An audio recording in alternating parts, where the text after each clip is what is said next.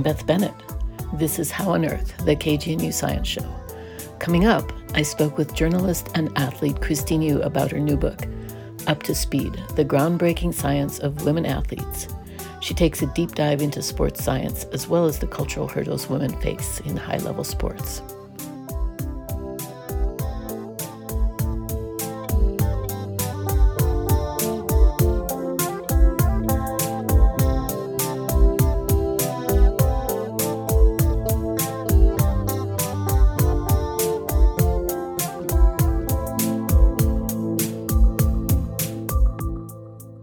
Our feature this week focuses on women in sports. So for the other half of the population, here are some statistics on male health, gleaned from a recent New York Times wellness column. A 2022 Cleveland Clinic study of 1,000 U.S. men found that 55% said they don't get regular health screenings. Men of color were even less likely to see a doctor regularly.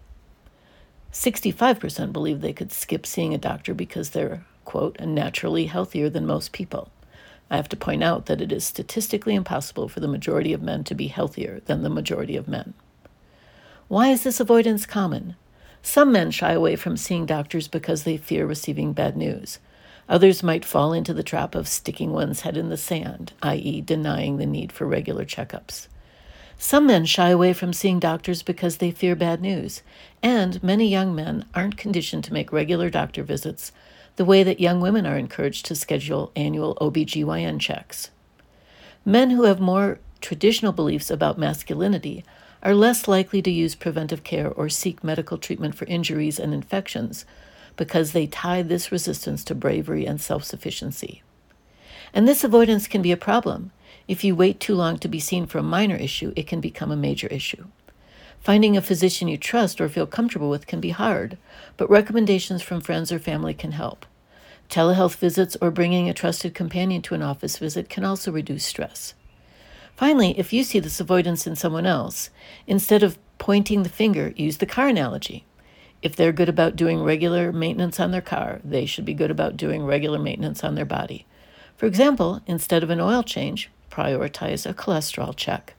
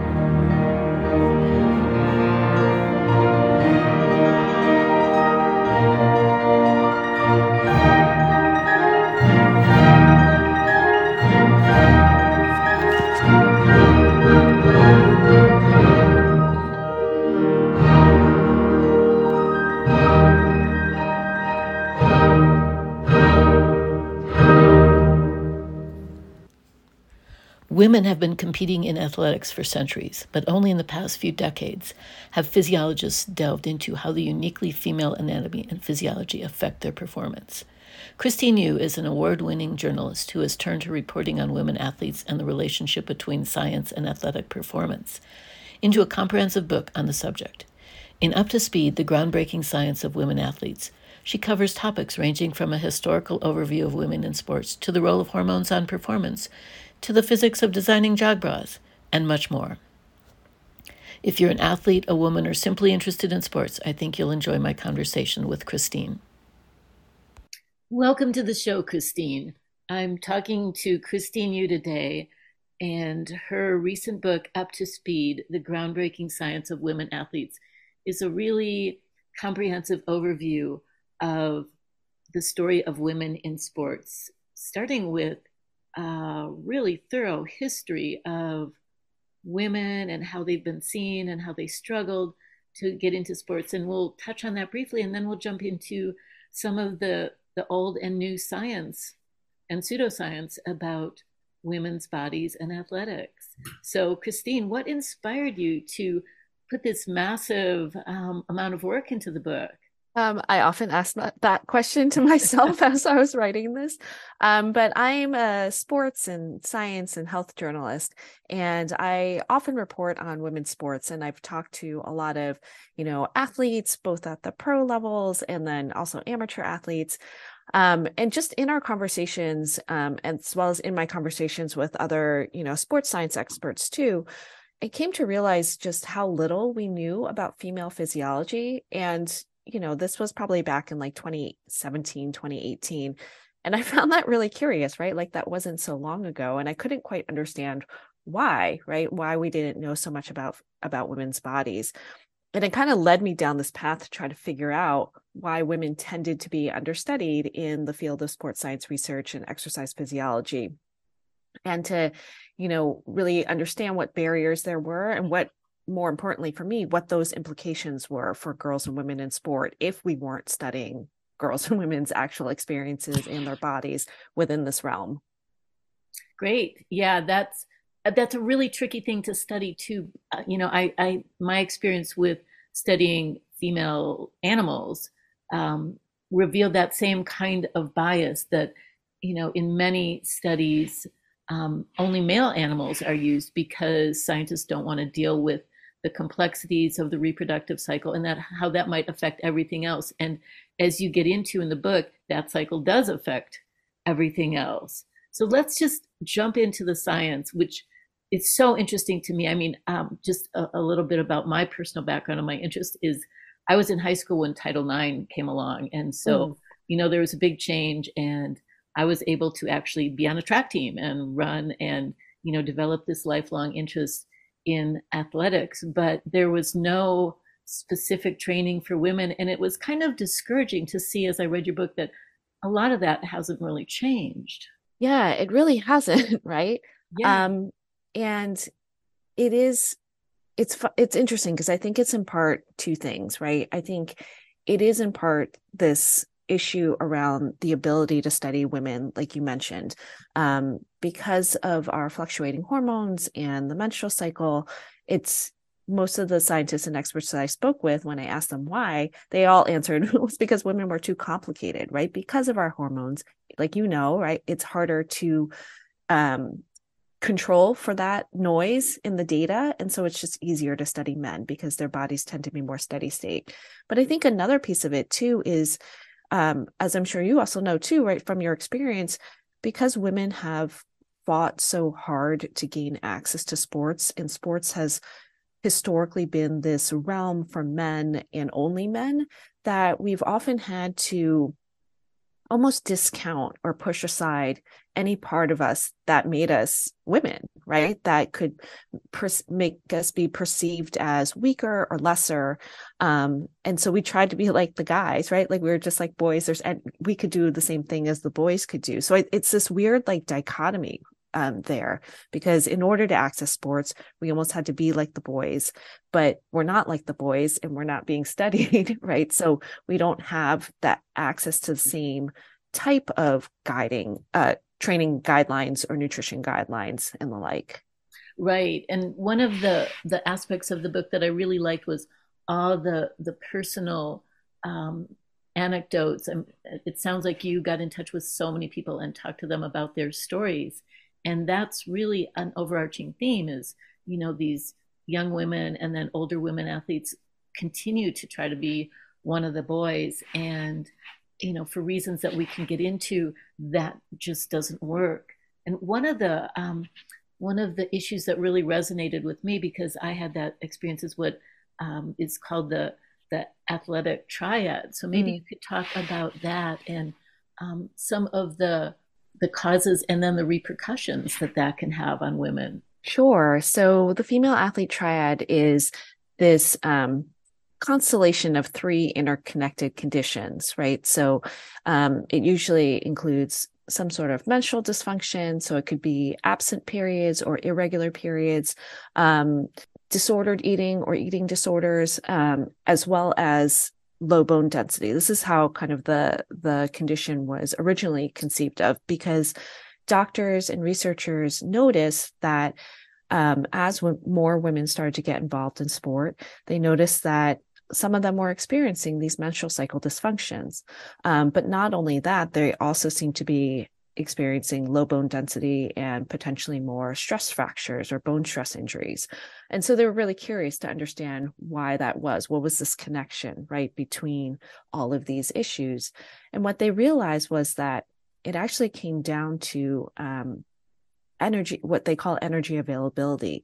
And that's essentially, if you think of your body as like a car, right? And you fill it up with gas, your energy availability is the gas that your body has to be able to do the things, to survive on a daily basis, right? Breathing and walking around and all of that, but also the energy it needs to exercise and train. So when your body doesn't have enough energy, it's essentially like your body's running on fumes, right? You're running out of gas, and that can set off a whole cascade of physiological problems down the line, and that can start to affect most initially your menstrual cycle, because the body, once it's feels like it doesn't have enough energy, it thinks it's starving. It's smart, right? Like that's how our bodies want to survive. So if there's not enough energy, it thinks it's starving. And so it starts to shut down non-essential systems. And the reproductive system is one of those. The reason that's important is because the hormones of the menstrual cycle not only coordinate fertility in the body, but have all these other roles or jobs, if you will, in the body too. And that includes things like bone building and maintaining bone mass, building muscle and maintaining, muscle mass, can impact cardiovascular health. So once those hormones start to, get dampened, if you will, right? They're not surging as much or as high as they normally would. You see all these repercussions, and that's why it can lead to things like bone stress injuries, and cardiovascular problems down the line. And so folks have really started to focus on this whole idea that, just making sure that athletes, both men and women, right, are eating enough and making sure that they have enough fuel, because that can just affect not only athletic performance, but long-term health. Yeah, that's such a tricky thing because in so many sports, there's this emphasis on being as light as possible, but then there's this fine balance, like you say, that you need that nutrition. And from an evolutionary perspective, it makes so much sense what you're saying, that women have different physiological needs. I mean, natural selection designed us with reproduction in mind, and men weren't designed. I mean, their reproductive needs are really different than Yeah. ours. And it sure seems like scientists are just starting to scratch the surface of the effects of hormones throughout the body, throughout life. What about effects of hormones, especially as they cycle in premenopausal women on performance? Yeah. So, like I said, the hormones have, their job isn't just around fertility, and that it does have all these effects. So it can influence everything from, how you metabolize certain foods. So, how you metabolize carbohydrates and fats. Like I said, it can affect muscle mass and strength, but also just mental health too, and kind of in these other performance factors. It can influence how you tend to adapt to training and how you recover from training. A lot of the research is pretty preliminary at this point in terms of understanding the exact effects of the cycle and different phases of the cycle on these factors.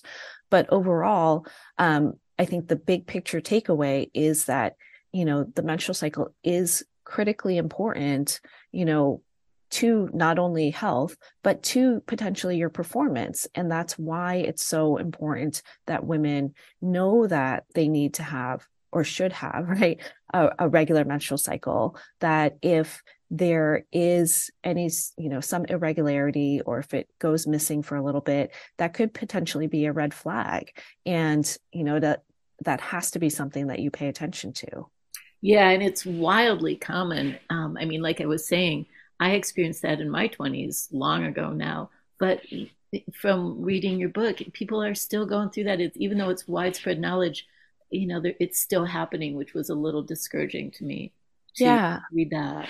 I think that it's in part because there's that the myth still persists that losing your menstrual cycle is a good thing, right? It's Right, it's a sign that you are fit, that you're training a lot. And I think it goes back, again to these old ideas that women's bodies weren't um, made to do sports or to do vigorous physical activity, and that a sign of losing your menstrual cycle was, in a way, right, like a sign that your body was becoming like the boys, right, right, and becoming more appropriate, if you will, for that athletic arena.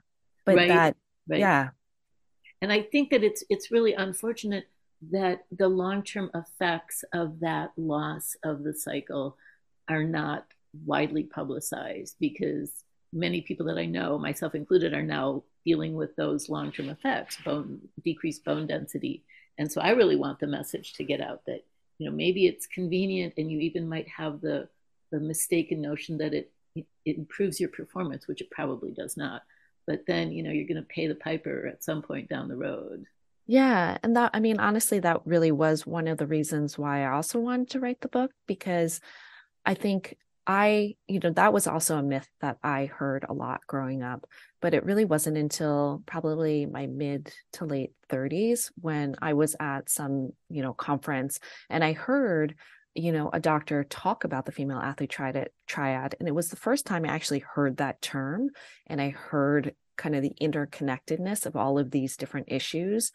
And it was mind boggling to me, right? Like, I was like, wait, why didn't I know that it was like it was so important for me to build bone health, like my bone mass, when I was in my Absolutely. adolescence, and that osteoporosis wasn't something that I just needed to think about as I got older, but it was actually something I needed to think about now as a young person, because that sets the stage, right? Like, you build 80 to 90% of your bone mass by the end of adolescence, and what you build then, it's what you have, and then you can't build anymore. So that was like a big aha moment for me. And, part of, like I said, part of the reason why I wanted to write this book is I want younger people to know about this before they get to be like in their 30s or Right, 40s. right. Yeah.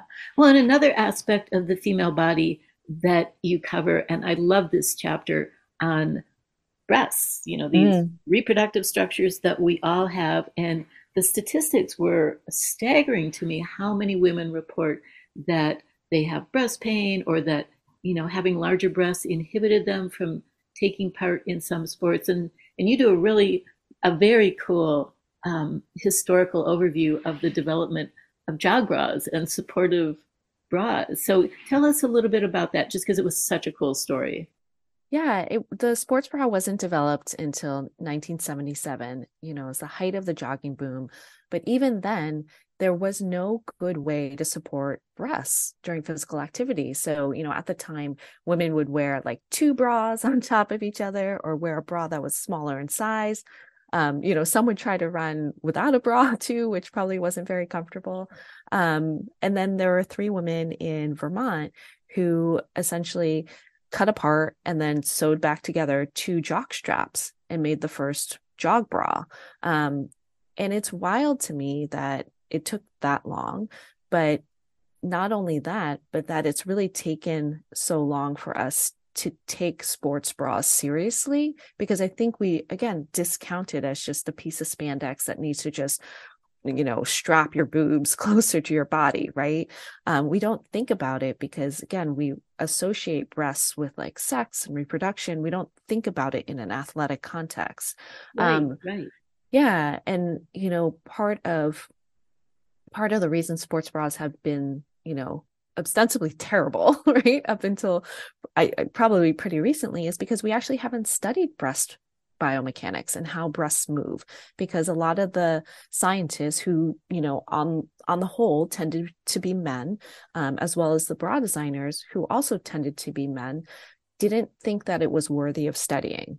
But if you don't study breast motion, you can't actually design a garment that can accurately or effectively account for that motion, and potentially make it more comfortable or more supportive. So a lot of the researchers didn't really actually get the technology they needed to study this until like the late 2000s, 2010s. And that's when breast biomechanics has really started to ramp up and more papers have been published. And then you start to see that now as brands recognize that this is important, and they're starting to work with these researchers as part of the research and design process to prototype their bras, to test their bras. And so hopefully we'll start to see better bras coming up down the line. Yeah, I can only hope. And for the listeners that have never heard the terms breast and biomechanics in the same sentence, you got to read this book because the studies are pretty amazing. And another thing that I really liked is that you included a lot of stories of women that had children and then went on to just, turn out amazing physical performances. And I think that's something that a lot of women have doubts about. I mean, myself included. When my daughter was born, it was a big open question of, can I get back to the same level of physical performance before she was born? And you definitely answer that question, and maybe give one or two of those examples because they're pretty heartwarming. Yeah, so it's wild, right? Because I think historically it's often been, especially for the professional women, it's often been thought that once you start a family, that's essentially the end of your career, right? You're retiring, and that's your off ramp. But it's been incredible, especially in the last several years, to see this, frankly, baby boom amongst professional athletes who have been able to have babies and come back from sport and do incredibly well. You have Alafine Tuliamuk, who is a marathon runner. She qualified. I mean, her story is really interesting in that she won the Olympic marathon trials for what was supposed to be the 2020 Olympics, but then COVID happened, and she and her partner and husband now wanted to start a family after the 2020 Olympics, and they had to make a decision whether they're going to wait, which is a long time, or whether they're going to try to have a baby in this window, knowing that the Olympics was going to be postponed. So they ended up, having a baby, and she came back and, competed in the 2021 Olympics. And it's just phenomenal, right? That they were able to do that. There's also Stephanie Bruce, who is also, a distance and marathon runner. She was signing with a new sponsor when she was having her first baby. And then shortly thereafter had her second baby kind of unexpectedly. But her sponsor has been so supportive of her to, take her time in getting back to training and getting back to form. And, after her second baby, she went on a tear and set a ton of, personal bests, won a number of national records or national titles. So it's been really heartening to see that you can come back from having a baby. It's not this like death sentence to your athletic performance. And I think that's a great thing about all these topics that you cover in your book, that we're different as women athletes, but we're good. And as our bodies change through life, we can keep performing and performing well, but it really helps to have the science, the information that underpins those differences. And I wish I could have read this book like 50 years ago, but I'm definitely going to buy it and give it to my younger friends so that they can get the benefit of all of this work that you've done. So we're running out of time. We're going to have to leave it there, but thanks so much for talking, Christine. I'll link to your book in the show notes for the podcast. And thanks for writing this. Thank you for having me. This is super fun. That was Christine Yu speaking with me about her new book, Up to Speed, The Groundbreaking Science of Women Athletes. She focused on the intersection of sports science and women athletes. In her reporting on elite athletes and talking with experts in the field of sports science, she noticed that even as women have excelled in sports, there's an underlying sense that women and their bodies are an anomaly in the athletic world. We touched on various aspects of this issue in our conversation, and her book dives deeply into the topic.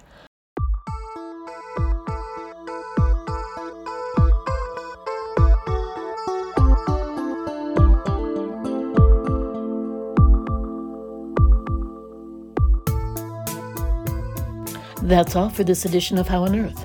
I'm the executive producer this quarter, and I produced this week's show. Headline thanks to Susan Moran. The show was engineered by Shannon Young. Our theme music was written and produced by Josh Cutler. Additional music by Ludwig van Beethoven. Visit our website at howonearthradio.org to find past episodes, extended interviews, links to material referenced in the show, and you can subscribe to our podcast through iTunes and follow us on Facebook. Questions or comments, call the KGNU comment line at 303-447-9911. For How on Earth, the KGNU Science Show, I'm Beth Bennett.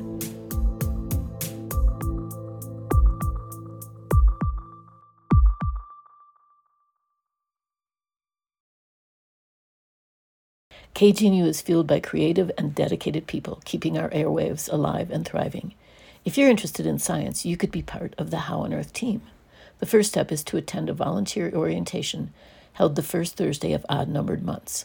To find out more about volunteer opportunities, visit kgnu.org.